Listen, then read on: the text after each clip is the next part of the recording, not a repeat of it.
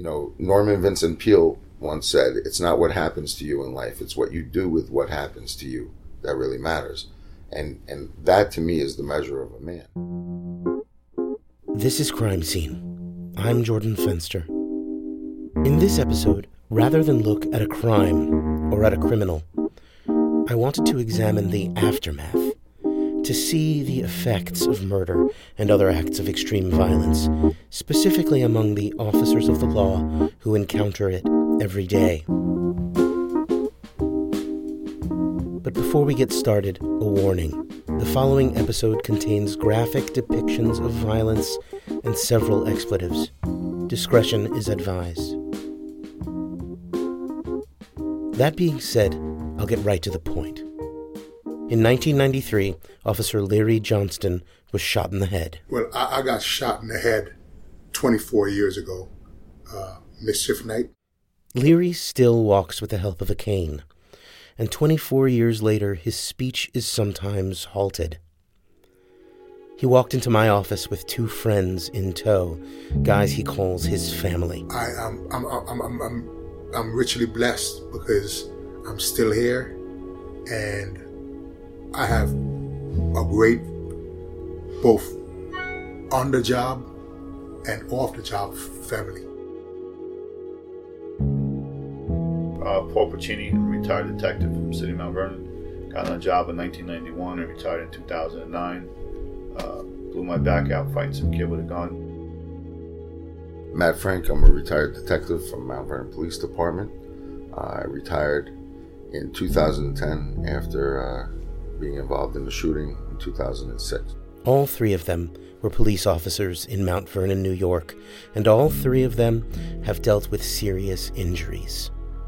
Their injuries were very different, but the challenges have been, as I think they might agree, somewhat similar.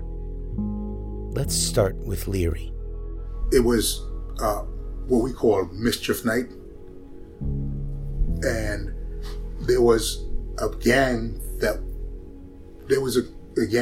called the Young Guns. They were wanted for an escape, disorderly conduct. The night before, two officers that were on the beat, they assaulted them, and this particular guy played a role in it. So there was a warrant out. So we saw him, and we approached him. He knew we were coming for him. He knew. The guy's, he's a criminal. He decides, I don't want to go back to jail. So he waits until we come up on him, and he turns around and just starts shooting. So my partner got hit in the leg, and I got shot in the head. Paul remembers visiting Leary in the hospital, not knowing if his friend was going to live or die. You line up in a goddamn hospital room in the hallway, and you go in one at a time and you say goodbye to your friend. He's got tubes all over him. His head was bandaged up. Get a quick minute, you give him a kiss, tell him you love him. And that's it. And I hurt for him. We hurt for him. Because he didn't deserve this. He couldn't ask for a finer man. I didn't know him from a hole in the wall before I got a job. And we just bonded so much. And it was just deep, man. What I remember after that is waking up in the hospital, and I didn't even remember how I got there. I didn't even know I was in the hospital. So it wasn't until around about 3 months when I was in rehabilitation that the Sergeant Hackett, I asked him what happened, and he said, "Oh, you got shot." I just fell apart. Matt was also shot on the job, though under very different circumstances. He had been questioning a suspect for 17 hours and was about to give up and let him go when the suspect attacked him right there in the interview room and went for his gun. He's lifting me off the ground by my gun. That's how strong this guy was. He had that rage, and I'll never forget the look in that guy's eyes. And I realized at that moment, I just realized that I can't hold on to this gun anymore. And I said, there's no way I'm going to hold on to this gun anymore. And then I started thinking, shit. You always wonder where it's going to happen, when it's going to happen, how it's going to happen. I said, this is it. I said, I'm fucking dead. I'm just dead.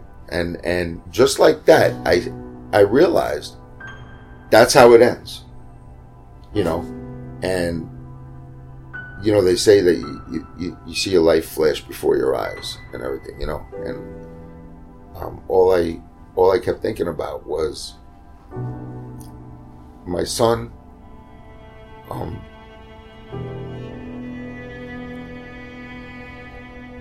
That he's gonna have to grow up without a father, and I remember, even though I felt my life was coming to an end, that to me was the worst.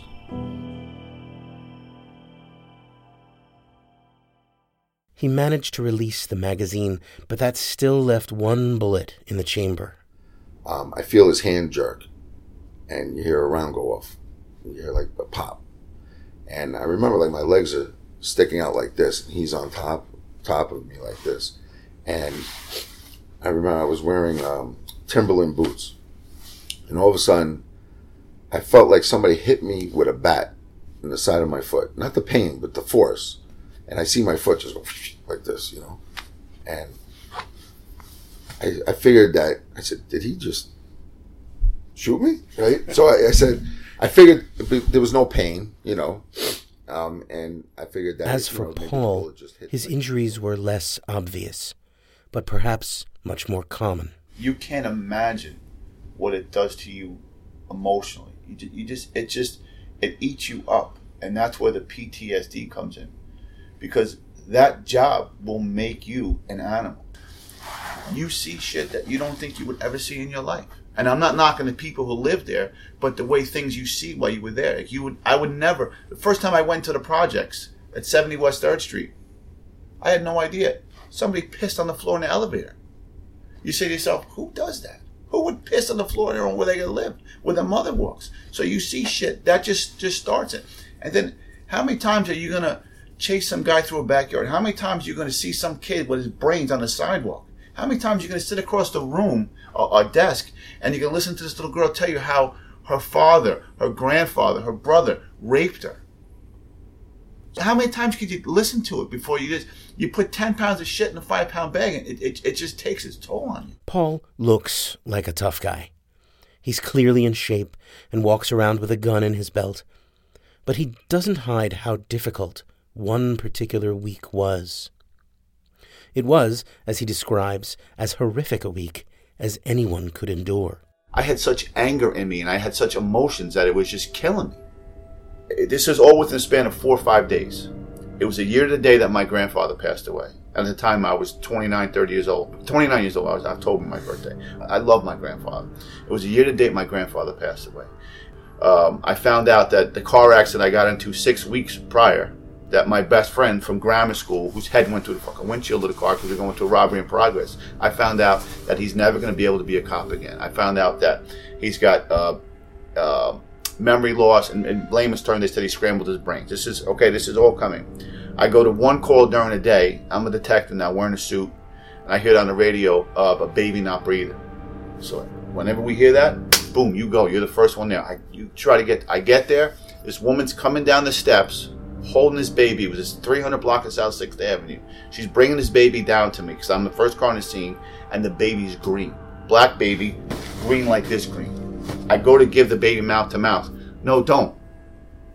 The baby's got AIDS. So I'm screaming on the radio for the fucking ambulance to get there. And with things like, it's probably minutes, it was seconds, but you're screaming. And this baby dies in my arms. And he's supposed to brush that off. You know, you got, okay, I'm this big tough guy. Next night, I come to work, there's a homicide, okay? This white kid this white junkie from Yonkers or from Mount Vernon, I forgot where he was. He went to buy drugs. They sold him beat shit. He turns around, confronts them, and they literally beat the shit out of him. They cut him with not a box cutter, a rug knife. Cut him from here, reached up, ripped him here all the way up to his ass, bleeding like a pig. Somebody got him in a suplex hole, slammed him backwards, and his head. When I got there, his brains were coming out of the back of his head. So this is all within a span of 4 days, 5 days, I think what the hell it was. And how are you supposed to process all that? You know, there's only so much you could take. But still, he was reluctant to visit his EAP rep, the Employee Assistance Program representative, who was there for just that purpose. And I was so embarrassed. I had to swallow my pride to go to ask him. And I'm not going to pat myself on the back, but I was a fucking great cop. I did a lot of shit in that job, and I didn't want anybody to think that I was weak. Because I wasn't. I just didn't know. I didn't know that I was weak.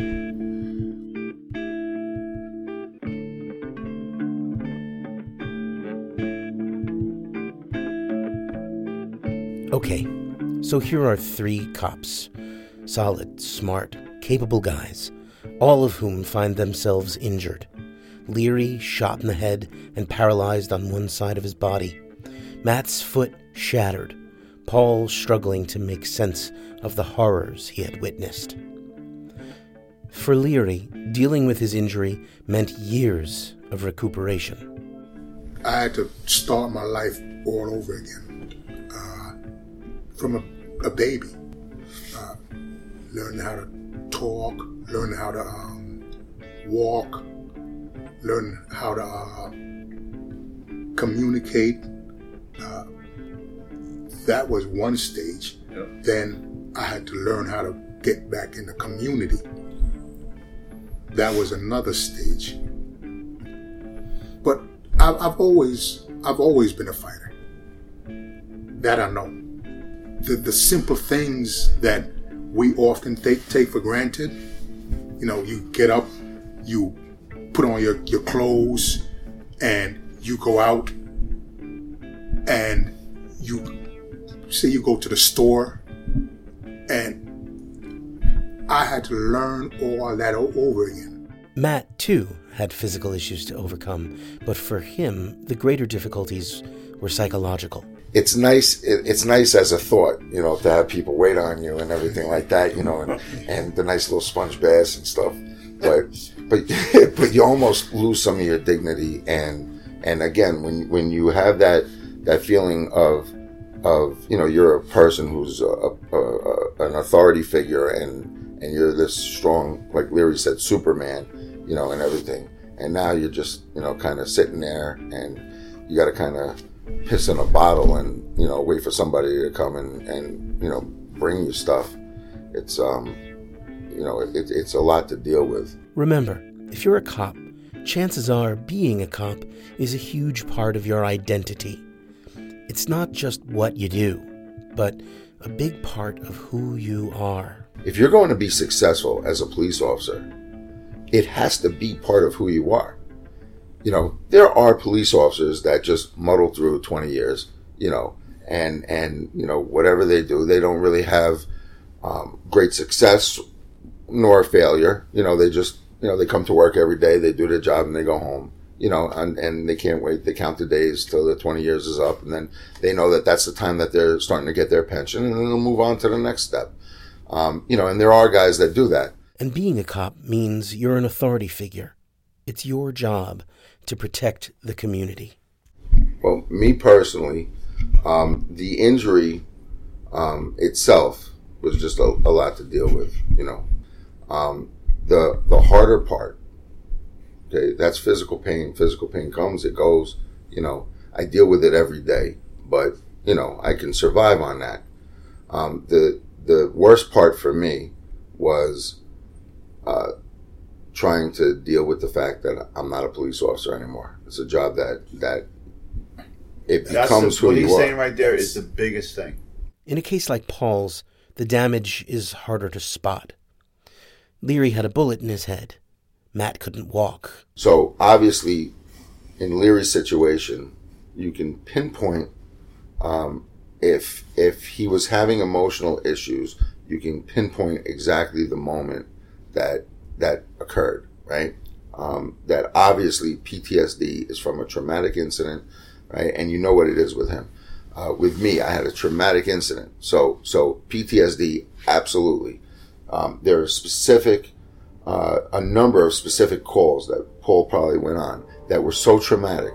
You know, you go to baby homicides where there's hatchets sticking out of babies' heads and parents, you know, setting their kids on fire. And I mean, it's insane what I mean, is reality. And that's terrible. But what's worse than even PTSD, okay, what's even worse than that is the cumulative effects of a career in law enforcement. And, you know, again, there are cops that go their whole careers and, you know, like I was saying before, that never really, you know, wanted to be a cop, can care one way or the other, and then they just muddle through their lives. And, you know, most of them just have desk jobs and things like that eventually anyway, because they want Monday through Friday. It's hard, maybe impossible, to compartmentalize. To be on the job when you're on the job, and home when you're home. Here's a dead baby in this arm, you know, a dead junkie in this arm. You got this one spitting in your face because you're wearing a uniform. You know, you have that one shooting at you, you know, and husbands beating their wives, wives beating their husbands, both of them beating the kids, you know, and all this shit going on. And then you come home and it's like, you didn't take the fucking garbage out, asshole. You know, and then you gotta be the different person. And make no mistake, it's an injury. It's an injury. As real as any gunshot. They say it's an illness. They say it's a disorder, you know, cumulative stress disorder, post-traumatic distress, but it's an actual injury. So it's no different from being a cop and getting shot and having this disability now because of an injury, or being a cop and it's like your brain getting shot. All three said it's impossible to understand what it's like unless you've done the job yourself. To be completely honest, I almost started to resent my wife because she wouldn't understand. And then when I did try to say some stuff, then, you know, how's she going to know? It's not her fault. It's not because she's a bad person. She doesn't care about me. She doesn't love me. It's because unless you do this job, you could be as empathetic as anybody else, and you're never truly going to get it.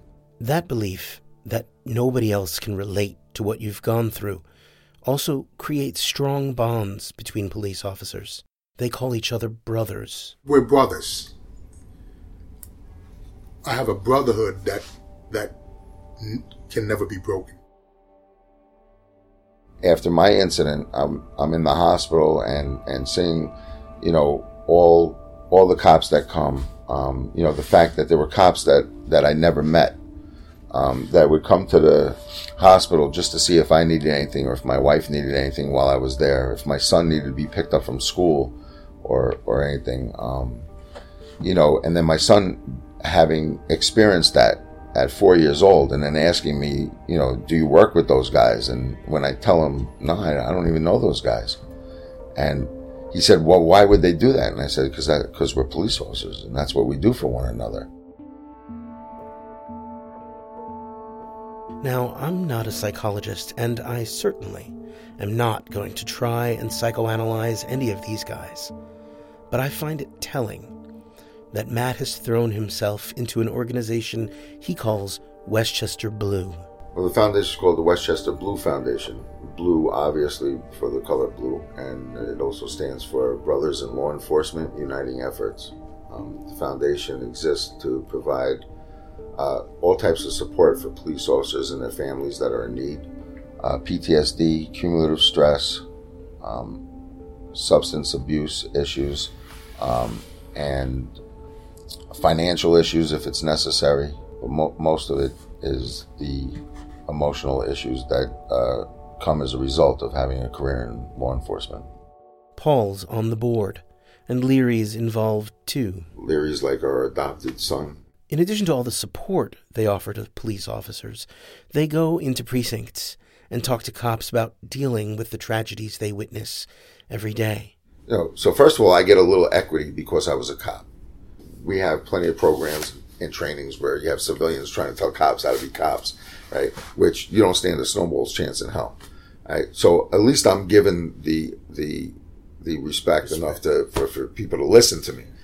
But you'd be surprised that the old timers are the ones that really listen. They won't say anything, because of the culture that they were raised in the police department. So they'll never, certainly in front of anybody, ask a question or say anything.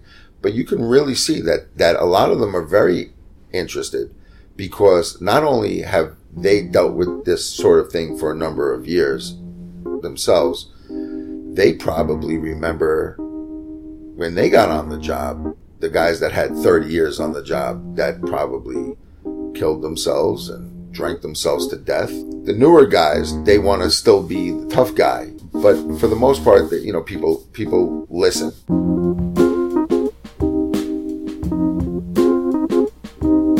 Thanks to Leary Johnston, Matt Frank, and Paul Pacini for all their help.